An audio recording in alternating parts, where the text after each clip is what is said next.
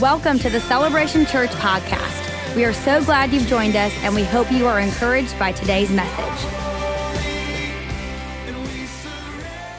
This weekend, we had the honor of hosting the Tikkun Conference. And the Tikkun Conference, Tikkun is a fellowship of Messianic congregations here in the United States, but also in the land of Israel. And we support them in every way possible with our love, with our prayers, and with our finances. And you guys can remember on Passover, on Good Friday this year, you know, we took up an offering for one of the Tikkun churches in Tel Aviv that we're very much in partnership with. And I just saw the pictures of the sanctuary that they were able to build out in Tel Aviv. And man, I just want to say thank you guys for giving. It's a great prevailing church. They're reaching Jews, they're reaching Arabs. They do a tremendous amount of outreach in the city there in Tel Aviv. And you know, Tel Aviv is about 70% agnostic and atheist. It's very different from Jerusalem. Come on, how many know that's where the Gentiles fit in? Show us where all the pagans are. We can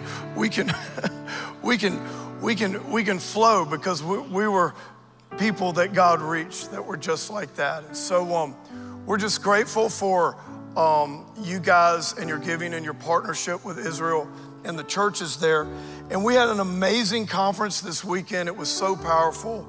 And we have with us one of the speakers that was at the conference, and that is Dr. Michael Brown. And before Dr. Brown comes up, I want to tell you a few things about Dr. Brown. Some of you know him.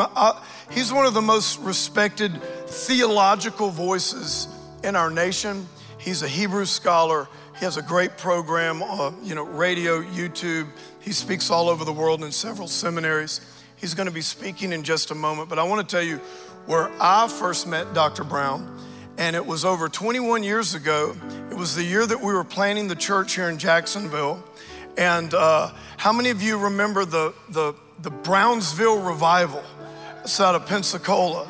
Yes, about 10 of us, because it was a while ago. No, I'm just kidding. No, so there was this great revival going on in Brownsville, right outside of Pensacola. So Pastor Chris and I were like, let's go to the revival before we plant the church. And so we went down there, and it was a great service. And then at the end, they were praying for people at the altar. So I went down there for prayer. Pastor Chris went down there. He needed to get saved. I told him he had to get saved before he planned the church with me.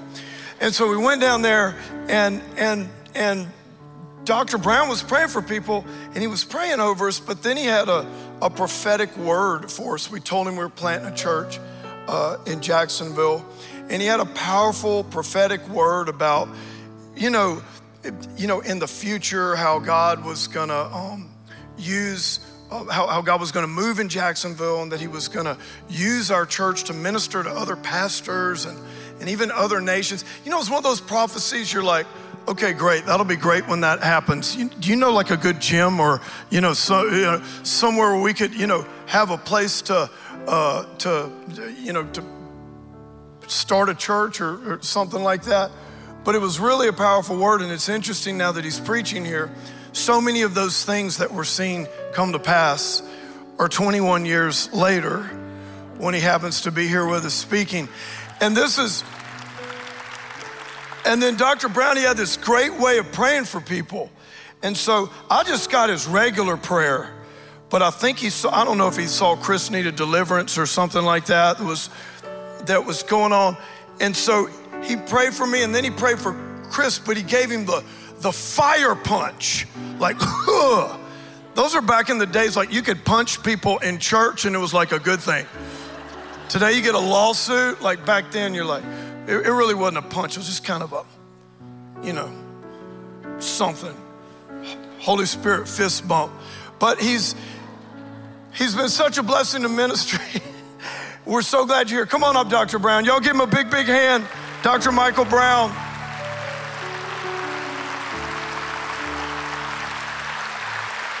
And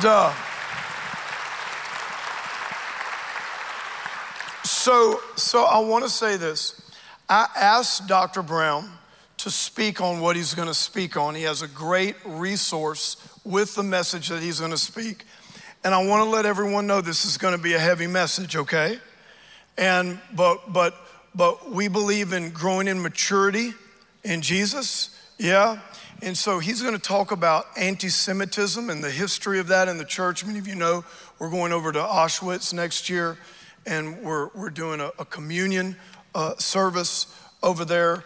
And what God's been doing in our church with the table and forgiveness, and you know, how he's doing away with prejudice and hatred and racism in the church. And this is a key part of that.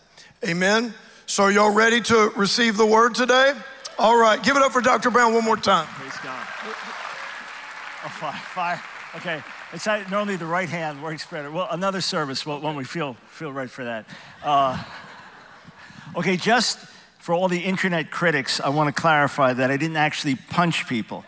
Just wanted to clarify that. I mean, we could give you a punch one day if you want, like an honorary punch, we could do that. But it just was a habit I had. We prayed for tens of thousands of people over those years. And when I prayed for a guy, I just put my fist in their stomach and just pray fire. You know, the fire of the Spirit, the fire of God's holiness. And that's how I pray. And I remember, you know, one night, my wife, Nancy, we've been married now since 76. And she was watching as I was praying for people. And there was a friend of ours, a Messianic Jewish worship leader. And I prayed for him, and the power of God fell upon him, and he fell on the ground and was touched by God.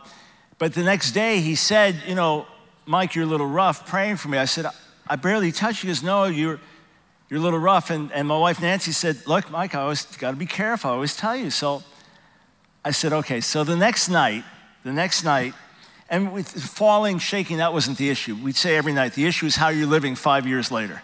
Amen? Not did you fall, but how are you walking out of the building? That's the issue. But people many times would encounter God, be overcome by the Spirit. And so the next night, he's wanting prayer.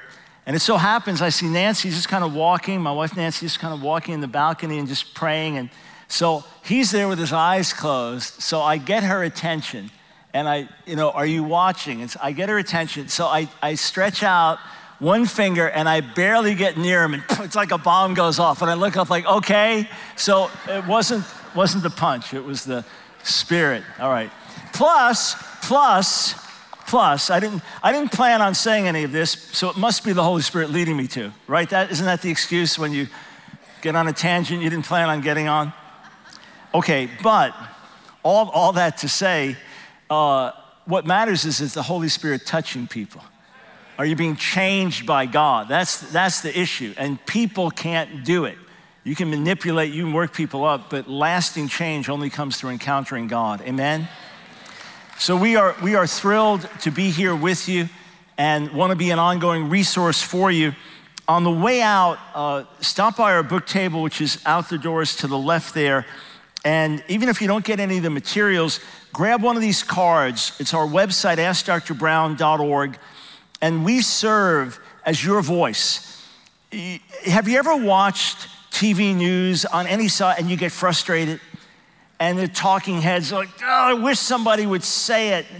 Well, I was on Piers Morgan a few years back when he was on CNN, and he asked me a question about, when did Jesus say anything about gay or being gay? That was an easy question. So I addressed it and set the record straight. And one of my friends, a pastor, said, man, I was shouting at the TV. Like, yes, because there was finally someone saying what he wanted to say.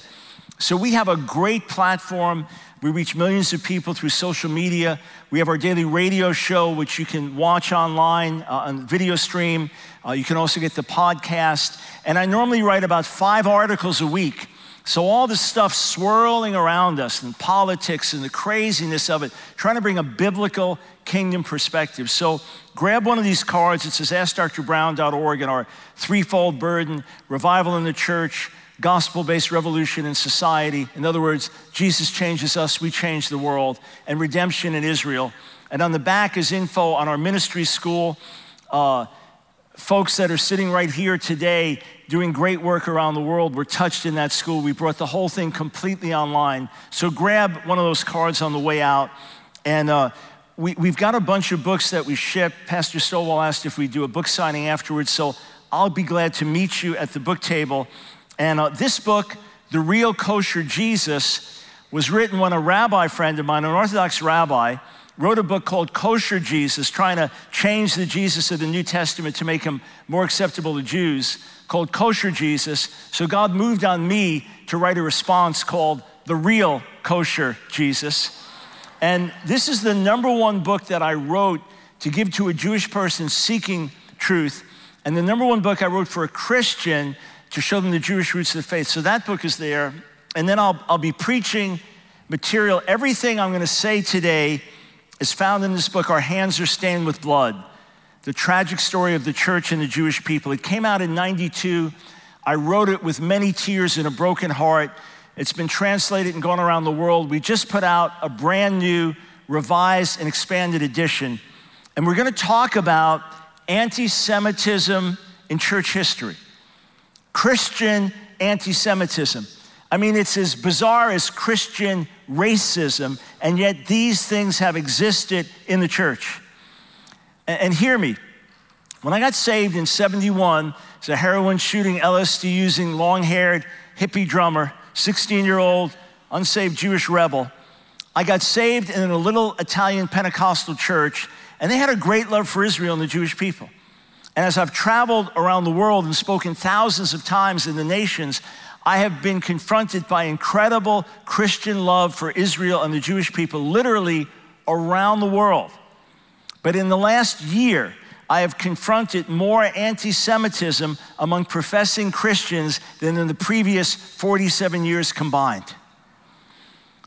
I saw a Twitter comment the other day, and a guy said, listen, our generation doesn't care about anti-Semitism, boomer.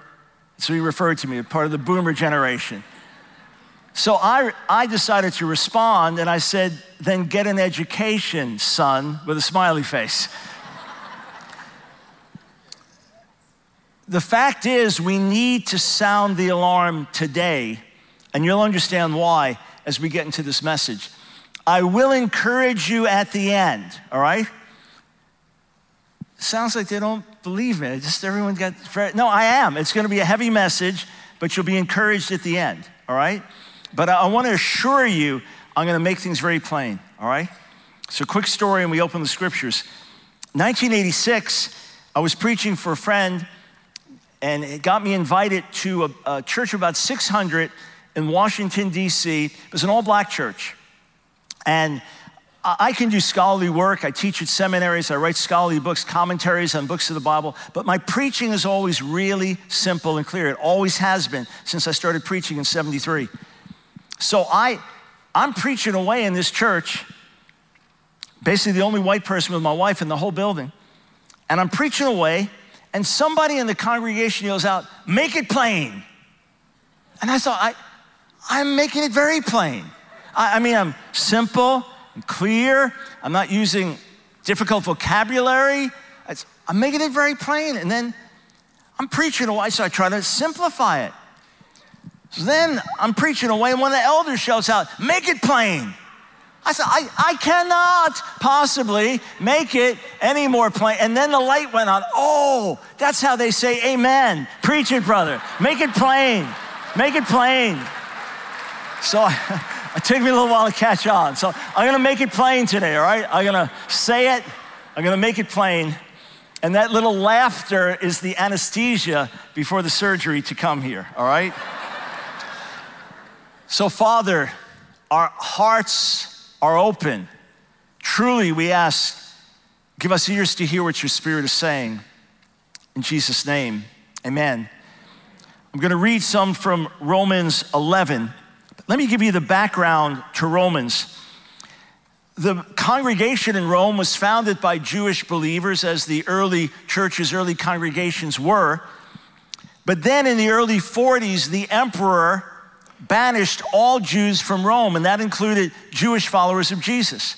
So now the congregation, which had started Jewish and had Gentiles coming in, it became entirely Gentile. And then after the edict was reversed, Jews could come back. So now the Jewish believers were coming back to a congregation that they had started but was now all Gentile. How do you work together? How do you incorporate together? How do you embrace each other? And Paul wanted to be sure that the Roman believers understood the foundations of the gospel. So after the introduction in chapter 1, he spends the next couple of chapters showing how all human beings are guilty of sin and under divine judgment. And then he spends a couple of chapters showing how we're justified by faith alone, not by works. And then he spends a few chapters talking about our victory over sin and life in the Spirit. And then he spends a few chapters talking about Israel. This was foundational to Paul. One of my colleagues says, if you don't understand Israel, you don't understand Paul's gospel. But he's also addressing the issue of Jew and Gentile together in one body. It comes up later in the 14th chapter. You know, what if you do if you have different customs and practices? How can you be one in the midst of the diversity? But there was a problem now for the Gentile believers. I mean, the Jewish believers are back there, the ones that founded things and started things. What if there's Gentile insecurity? And what of the fact that in the olive tree, he likens the people of God to an olive tree. So all the branches originally were Israelites, and now some have not believed, so they've been cut off, right? And now branches from a wild tree, the Gentiles, they have been grafted in. So here's what he says in Romans, the 11th chapter. He says this, if some of the branches have been broken off, verse 17, and you, though a wild olive shoot, have been grafted in among the others, and now share in the nourishing sap from the olive root, do not boast over those branches. If you do, consider this, you do not support the root, but the root supports you. In Romans 11, he warns of the danger of an insecurity that can lead to arrogance. God's done with those branches. God's finished with Israel. We are the new Israel. The church is the new Israel and has replaced the old Israel. The old Israel is cursed. It rejected Moses and the prophets and Messiah. And the old Israel, the Jewish people, are forever cursed. The church is blessed. It's a theology that we call replacement theology, that the church has replaced Israel. If you want a technical name, it's called supersessionism because the church has superseded Israel. So this is the way Christians began to read the Bible. All the promises that God gave to Israel in the Old Testament now apply to the church in the New Testament. But what about Israel? They're done with. They're finished. And it is this teaching that opened the floodgates of Jew hatred, of anti-Semitism through the church. Instead of honoring the Jewish fathers, the church cursed them. We read from Romans 11, 17 to 19. And you see, rather than provoking the Jews to jealousy, the church drove them away. Old Testament scholar Franz Delitzsch said this over 100 years ago. The church still owes the Jews the actual proof of Christianity's truth. Is it surprising that the Jewish people are such an insensitive and barren field for the gospel? The church itself has drenched it in blood and then heaped stones upon it. When I was growing up, I was not in a religious Jewish home, but the only time you would ever hear Jesus Christ mentioned was profanity. If my father lost his temper, which was very rare, he might say Jesus Christ. I've spoken to religious Jews, and at the mention of his name, they literally spit on the floor. I remember I was doing an outreach lecture at Yale University one time, a Jewish outreach, and these ultra-Orthodox rabbis came in, and at the end of the presentation, here I am in a lecture hall at Yale University. We gave them the mic so we could interact and debate the issues, and when one of them would mention the name of Jesus, he said it in a derogatory way, and he spat on the floor of the lecture hall.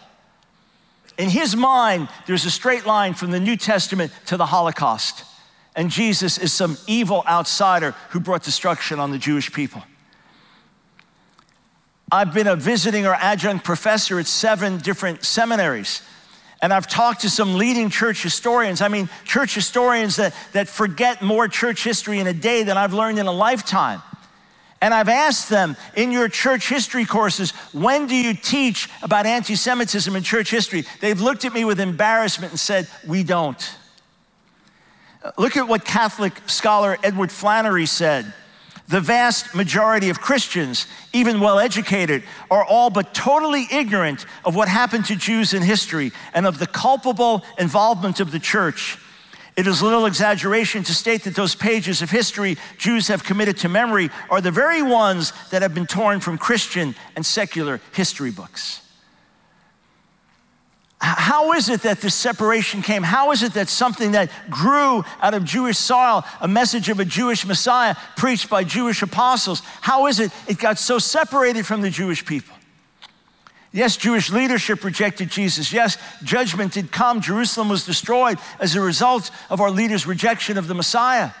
But how is it that this message, Matthew starts with the book of the genealogy of Jesus, the Messiah, Yeshua the Messiah, son of David, son of Abraham? How is it that this now became something so un-Jewish? How is it that Easter and Passover are two separate holidays celebrated at two different times of the year? It goes back in history. There was a debate in the early church whether to follow the custom of the apostles so that the death and resurrection of Yeshua would be celebrated during Passover, or should it be at a set date? For example, Thanksgiving is the third Thursday of November, whatever that date is. Christmas is December 25th, so it's a specific date, and it doesn't matter what day of the week it is. So there was a debate, do we follow the Jewish calendar and celebrate the death and resurrection of the Messiah with Passover, or do we have it a fixed date on our own calendar?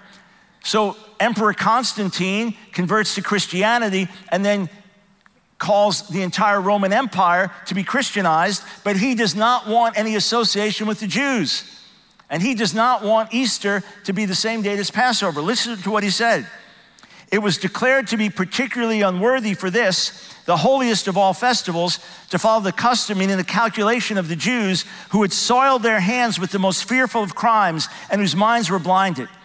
And he said, we ought therefore to have nothing to do with the Jews, for the Savior has shown us another way.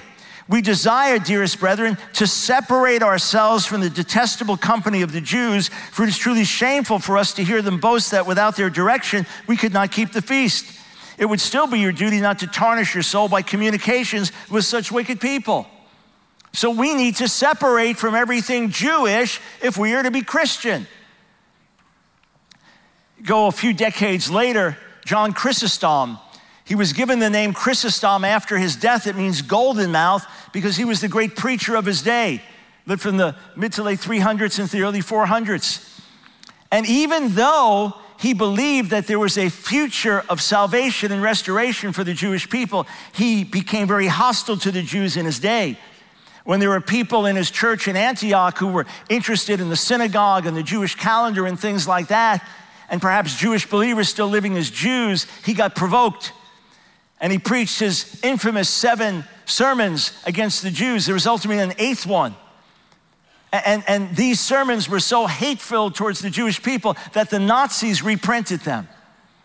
And I've asked church historians, when you teach on Chrysostom, how much time do you devote to his 7 sermons against the Jews? And they say, we don't mention it.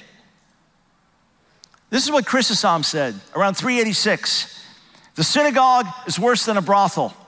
It is the den of scoundrels and the repair of wild beasts, the temple of demons devoted to idolatrous cults, the refuge of brigands and debauchees, the cavern of devils.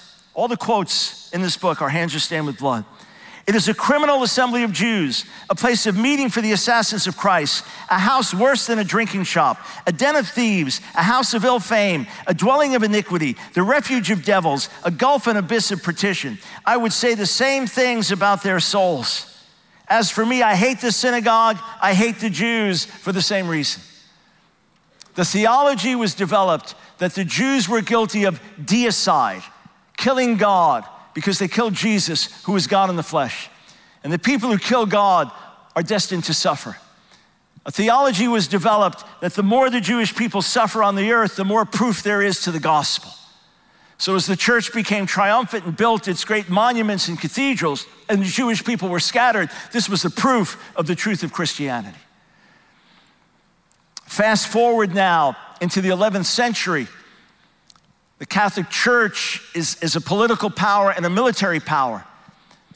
And the Catholic leaders are upset over Muslim incursions. The Muslims were advancing by the sword and taking lands and controlling the Holy Land. And the leaders decided we have to take back the land that's been taken from us and free the Holy Land for pilgrims and things like that. And that's the origin of the Crusades. Some church organized, some just by the will of the mobs. But 1096, the first crusade begins. The Crusader armies begin marching through Europe, and they're going to kill the infidels. They're going to kill the unbelieving Muslims and drive them out of the Holy Land. But then they realize as they're marching, wait a second, we have worse enemies right here. We have the assassins of Christ. And they began to turn on people they'd lived with in communities for centuries. They began to turn on them and say, baptism or death. In fact, a slogan was developed in the Crusades, kill a Jew and save your soul. And even though the word crusade can be used in positive ways, I have friends of mine who are powerful evangelists, and they'll hold mass gospel crusades and preach to hundreds of thousands of people, and it's a good word to them, but it's not a good word in Jewish ministry. You don't have a gospel crusade to reach Jews. It's an insulting term. The Crusader armies with the cross emblazoned on their uniforms and carrying the banner of the cross. When they came into Jerusalem, 1099 conquered the Muslim and Jewish resistance. It's reported that the Crusader armies burned the Jews alive in the great synagogue in Jerusalem while singing, Christ, we adore thee, as they marched around the building. This is what Jews know in their history when they think about Jesus. They don't know the beautiful Savior. They don't know the truth of the gospel. They don't know the one who came and died that we could live. They have this hate-filled version. It's because the church has so often pushed Jewish people away from Jesus. These were baptismal confessions and church decrees. So if you're going to get baptized as a Jew, this is some of what you'd have to say. I renounce all customs, rites, legalisms, unleavened breads, and sacrifices of lambs of the Hebrews, and all the other feasts of the Hebrews. So if you're going to follow Jesus, you have to renounce being Jewish. Sacrifices, prayers, aspersions, purifications, sanctifications, and propitiations, and fasts, and new moons, and Sabbaths, and superstitions. You can't observe the Sabbath if you're going to follow Jesus. Hymns and chants and observances in synagogues and the food and drink of the Hebrews. In one word, I renounce absolutely everything Jewish. Can you imagine that? Every law, rite, and custom, and above all, I renounce Antichrist, whom all the Jews await in the figure and form of Christ, and I join myself to the true Christ and God. And you had leaders like Peter the Venerable in the 12th century, known as the meekest of men, a model of Christian charity. He said, you Jews, I say, do I address you, you who till this very day deny the Son of God? How long, poor wretches, will you not believe the truth? Truly, I doubt whether a Jew can be really human. These were some of the lies put forth over the centuries as Jews were dehumanized and then demonized.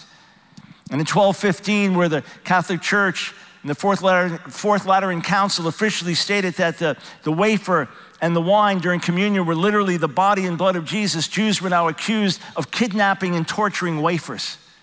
This was their way of attacking Jesus. There were Jews burned at the stake for allegedly kidnapping and torturing a communion wafer. People believe this. You say, but man, a lot of these people weren't even Christians, and this was an apostate church, and Martin Luther came with the Reformation. He did, thankfully. 1523, he wrote a little book that Jesus Christ was born a Jew, and it's gracious and humble. And he said, if I had been a Jew and seen these coarse blockheads running the church, I would have rather been a pig than a Christian. And he decides, I'm going to reach out meekly, and they're the older brothers and sisters, and maybe we can win them to the Lord. 20 years later, when the Jewish people have not turned to the Lord, when instead the gospel has been resisted, when Luther's been shown some literature, blasphemous literature written by some Jews attacking Jesus, and he now believes that in the synagogue, every service, they curse Christians, and people in some of his churches are interested in finding more about the synagogue and things like that. He writes another book, 1543, concerning the Jews and their lies. This is all well known. Any historian, any book you read on Luther that acknowledges this is all known. This is not disputed. Luther said this, Verily, a hopeless, wicked, venomous, and devilish thing is the existence of these Jews who for 1,400 years have been and still are our pest, torment, misfortune. They are just devils and nothing more. Know, Christian, that next to the devil thou hast no enemy more cruel, more venomous, and violent than a true Jew. He had a theological opponent named Erasmus who said, who is there among us who does not hate this race of men? If it is Christian to hate the Jews, here we are, all Christians in profusion. So Luther gave concrete counsel to the princes how to deal with the Jews. First, their synagogue should be set on fire, and whatever does not burn up should be covered or spread over with dirt, so that no one may ever be able to see a cinder or a stone of it. And this ought to be done for the honor of God and of Christianity. Martin Luther. I've talked to church historians. When you teach on Martin Luther, when do you talk about this? He said, we don't. It'd be like teaching American history and leaving out slavery and segregation. How in the world could you do that? Luther, secondly, their homes should likewise be broken down and destroyed, for they perpetrate the same things there that they do in their synagogues. For this reason, they ought to be put under one roof or in a stable like gypsies. Thirdly, they should be deprived of their prayer books and Talmuds in which such idolatry, lies, cursing, and blasphemy are taught. Fourthly, their rabbis must be forbidden under threat of death to teach any more. Martin Luther. Later generations of Lutherans repudiated his writings, but the Nazis rediscovered them. Luther has been called the John the Baptist of Adolf Hitler. As I said, in the minds of most traditional Jews, the Holocaust and Christianity are inextricably linked. So a few days ago, November 9th, was the anniversary of what's called Kristallnacht.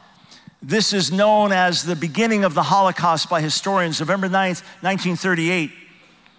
And it so happens that the next day was Martin Luther's birthday. November 9th, 1938, the Nazis went public with their Jew hatred, also as a test to see if there'd be a response from the people, which there wasn't. And what did they do? They broke down Jewish places of business, they beat and killed some Jews, and they set the synagogues on fire, just as Luther counseled. Author Daniel Jonah Goldhagen said this: one leading Protestant churchman, Bishop Martin Zassa, published a compendium of Martin Luther's anti-Semitic vitriol shortly after Kristallnacht's orgy of anti-Jewish violence. In the foreword to the volume, he applauded the burning of the synagogues and the coincidence of the day. This is a German bishop. On November 10th, 1938, on Luther's birthday, the synagogues are burning in Germany. The German people, he urged, ought to heed these words of the greatest anti-Semite of his time, the warner of his people against the Jews. So the synagogues set on fire November 9th, November 10th, Germans wake up and the synagogues are burning, and the bishop says, isn't that awesome, on Luther's birthday? Julius Streicher, Nazi leader, testified during the war trials. He said, Dr. Martin Luther would very probably sit in my place in the defendant's dock today if this book had been taken into consideration by the prosecution. In the book, The Jews and Their Lies, Dr. Martin Luther writes that the Jews are a serpent's brood and one should burn down their synagogues and destroy them. Jump ahead to today. Popular conservative comedian, big on the internet, Owen Benjamin, professes to be a Christian. He recently declared that Jews use pornography to destroy the masculine strength of American men so that they'll be unable to father children and have the courage to protect their families from Jewish control. He said it's literally by design so the West doesn't have kids. He said the Jews are only 1% of the population, and yet they're in control of the media, all of banking, pornography, opioids. The standard lie, the Jews control everything. Reverend Ted Pike, an evangelical leader, wrote this decades ago. He was on my show, my radio show recently, and said, yeah, he still believes this. He says, we have unearthed irrefutable evidence that Israel is a dominant and moving force behind the present and coming evils of our day. To our amazement, we find that Israel is not that trusted, familiar friend we thought we had known. Rather, she is a misshapen facsimile of everything we had so fondly bid God speak to. He said, we are at last confronted with a monstrous system of evil, which if unresisted will destroy us and our children and bring the whole world into such darkness, oppression, and satanic dominion that only the coming of Jesus Christ can make it right again. This is what an evangelical prayer leader says the Jews are going to do. Best-selling evangelical author Tex Mars, former history professor, 2016, he published Holy Serpent of the Jews, the rabbi's secret plan for Satan to crush their enemies and vault the Jews to global dominion. Hundreds of thousands of people believe this. They follow this online. They believe it's true.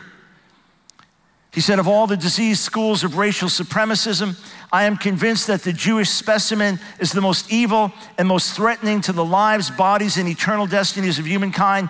Zionism has existed as a satanic ideological force in opposition to all things good and even to life itself for 3,000 years.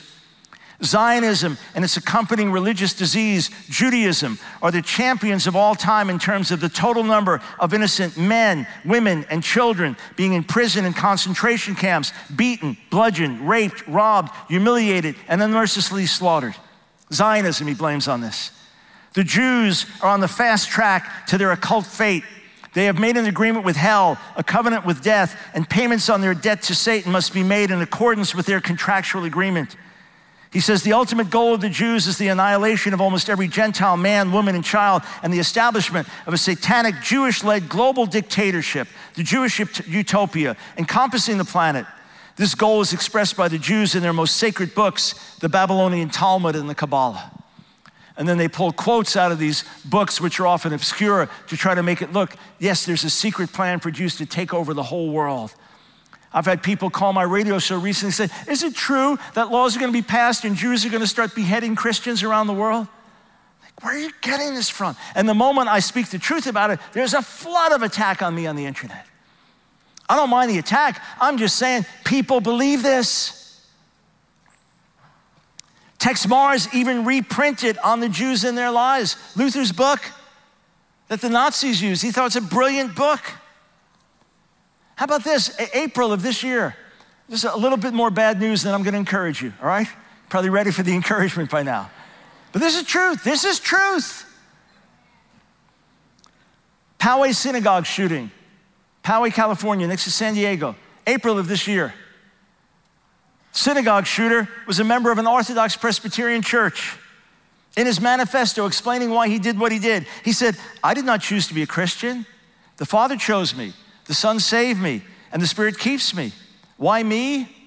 I do not know. But as a Christian, he has a responsibility. Quote, there's no love without hatred. You cannot love God if you do not hate Satan. You cannot love righteousness if you do not also hate sin. You cannot love your own race if you do not hate those who wish to destroy it. Love and hate are two sides of the same coin, and therefore he must hate the Jews and kill them. And he gives a list of reasons. He quotes verses from the New Testament about the evil of the Jews. This is how he interprets it. And this is why he must kill them. Quote, finally, for their role in the murder of the Son of Man, that is the Christ, every Jew, young and old, has contributed to these. Every Jew on the planet is guilty of the death of Jesus and therefore should be killed. And here's a YouTube comment, September 29th. It is so shocking that your people pulled another false flag shooting and made sure the perp was a violent Christian. We know how evil you are, Brown. So in other words, Jews set this up to make it look like a Christian was killing Jews. The whole synagogue shooting was just put on to look a certain way. Then someone else posts this, and this is representative of thousands, tens of thousands of comments. Dr. Brown, I hope you're humble enough to hear this video to the end because I think you really need it. And it's linked to a 6.5-hour video compilation containing the narration of all of John Chrysostom's sermons against the Jews. She wants me to watch 6.5 hours of attacks on the Jewish people from John Chrysostom and hopes I'm humble enough to hear it. Let me just play this for you really quick. This is an evangelical news network that says ISIS never existed. It was actually Israel. That says that Zionism is responsible for the sexual revolution and the Jews own the White House. Here's an altar call for Christians to repent of standing with Israel. Just listen to this. They're saying Jerusalem is eternal. There's only one thing that's truly eternal, and that's God the Father. That's the only one, the only one. And so if you're watching this today and you say, Doc, I've never seen it before. I've never understood it before. What do I do? You need to repent right now. You need to call out to God right now and say, God, Lord, I'm so sorry. I don't know how I was so deceived. I don't know how I was so bewitched by all of this. I thought it was a good thing to support the people of Israel. I thought it was a good thing to help Israel. But now I see it's just people using the name of Israel, people using the people of Israel in order to line their own pockets, in order to build their own kingdoms, in order to make themselves feel important. But Lord, right now I repent. I turn away from it. I look the other way now. Jesus, you are my Zion. Standing with Israel. By the way, good news, they don't have enough funding to continue their show, so they're going off the air, just to mention that. But here's the good news, friends. Here's the good news. The church will provoke Israel to envy. The love of God poured out in your hearts, your desire to see Jewish people saved, you're walking in the life and the fullness of the Spirit. Your tears of pain for what church leaders have done to the Jews through history, that will turn the hearts of Jewish people. And you know, in Israel today, there's a recognition that the best friends Israel has on the planet are evangelical Christians. And in prayer with dear Korean Christians a few years back, almost 30 years ago, as they were sobbing and praying for the salvation of Jewish people and God's hand of protection on them, the Spirit said to me that the tears of repentance will wipe away the stain of blood. So I close here, Romans 11. Paul asks in the 11th verse, did they, meaning the people of Israel, stumble so as to fall beyond recovery? Not at all. Rather, because of their transgression, salvation has come to the Gentiles to make Israel envious. So Israel has not fallen for all time. Israel will rise, but it will be through the gospel work in the church. But if their transgression means riches for the world, and their loss means riches for the Gentiles, how much greater riches will their fullness bring? Right now, all over the planet, people are getting saved. Former terrorists, former prostitutes, drug addicts, cruel people, heartless people, atheists, religious hypocrites, people around the globe getting gloriously saved, Buddhists and Hindus and Muslims. That's because Israel got things wrong. What happens when Israel gets things right?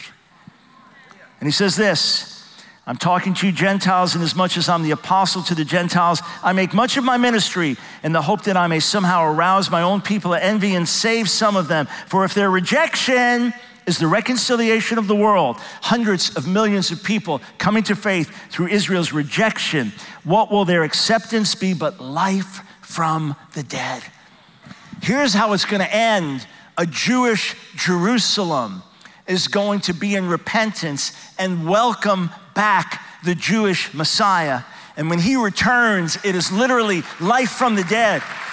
Not just blind eyes open, not just people getting out of wheelchairs, but millions of people getting out of their graves, resurrected to be with the Lord forever.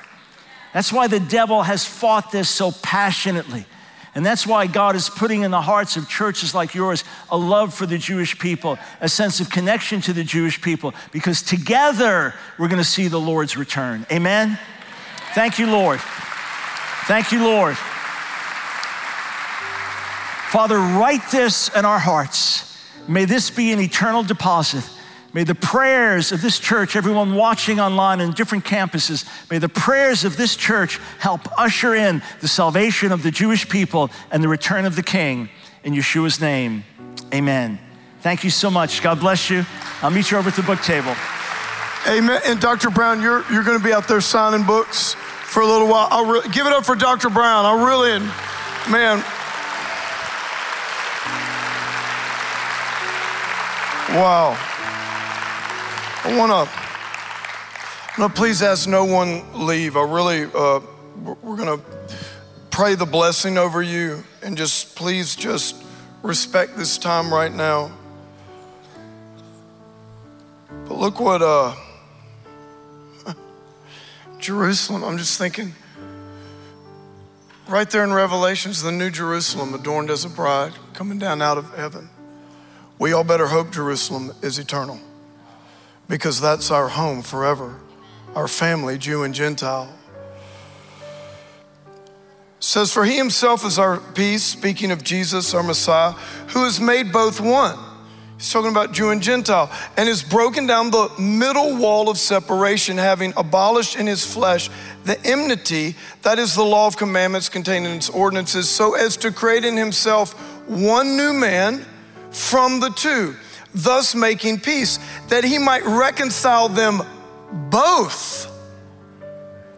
That he might reconcile them both, Jew and Gentile, to God in what?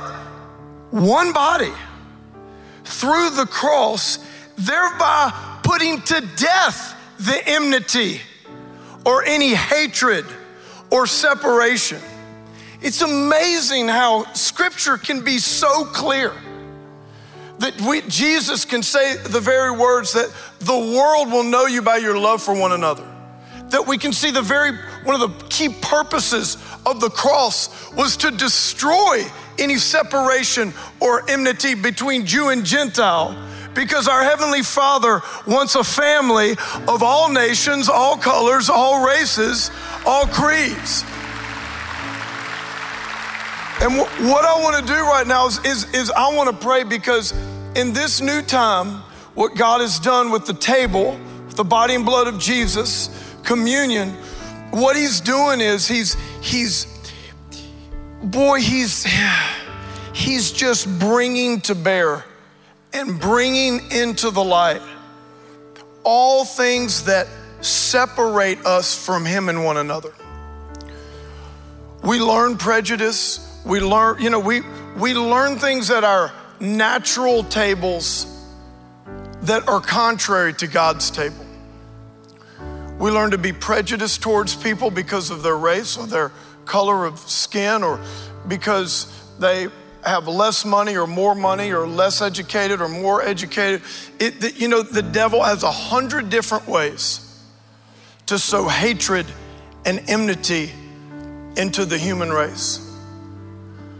But when we talk about the Jewish people, like Jesus was Jewish,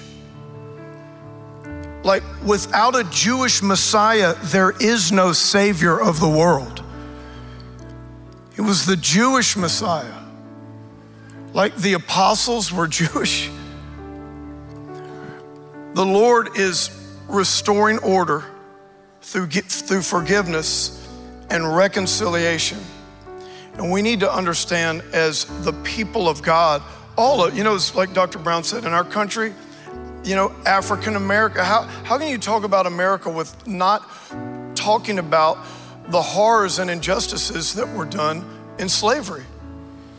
Slavery, same thing. You can find all kind of Christian quotes, people that Christians quote today in churches that were completely for slavery.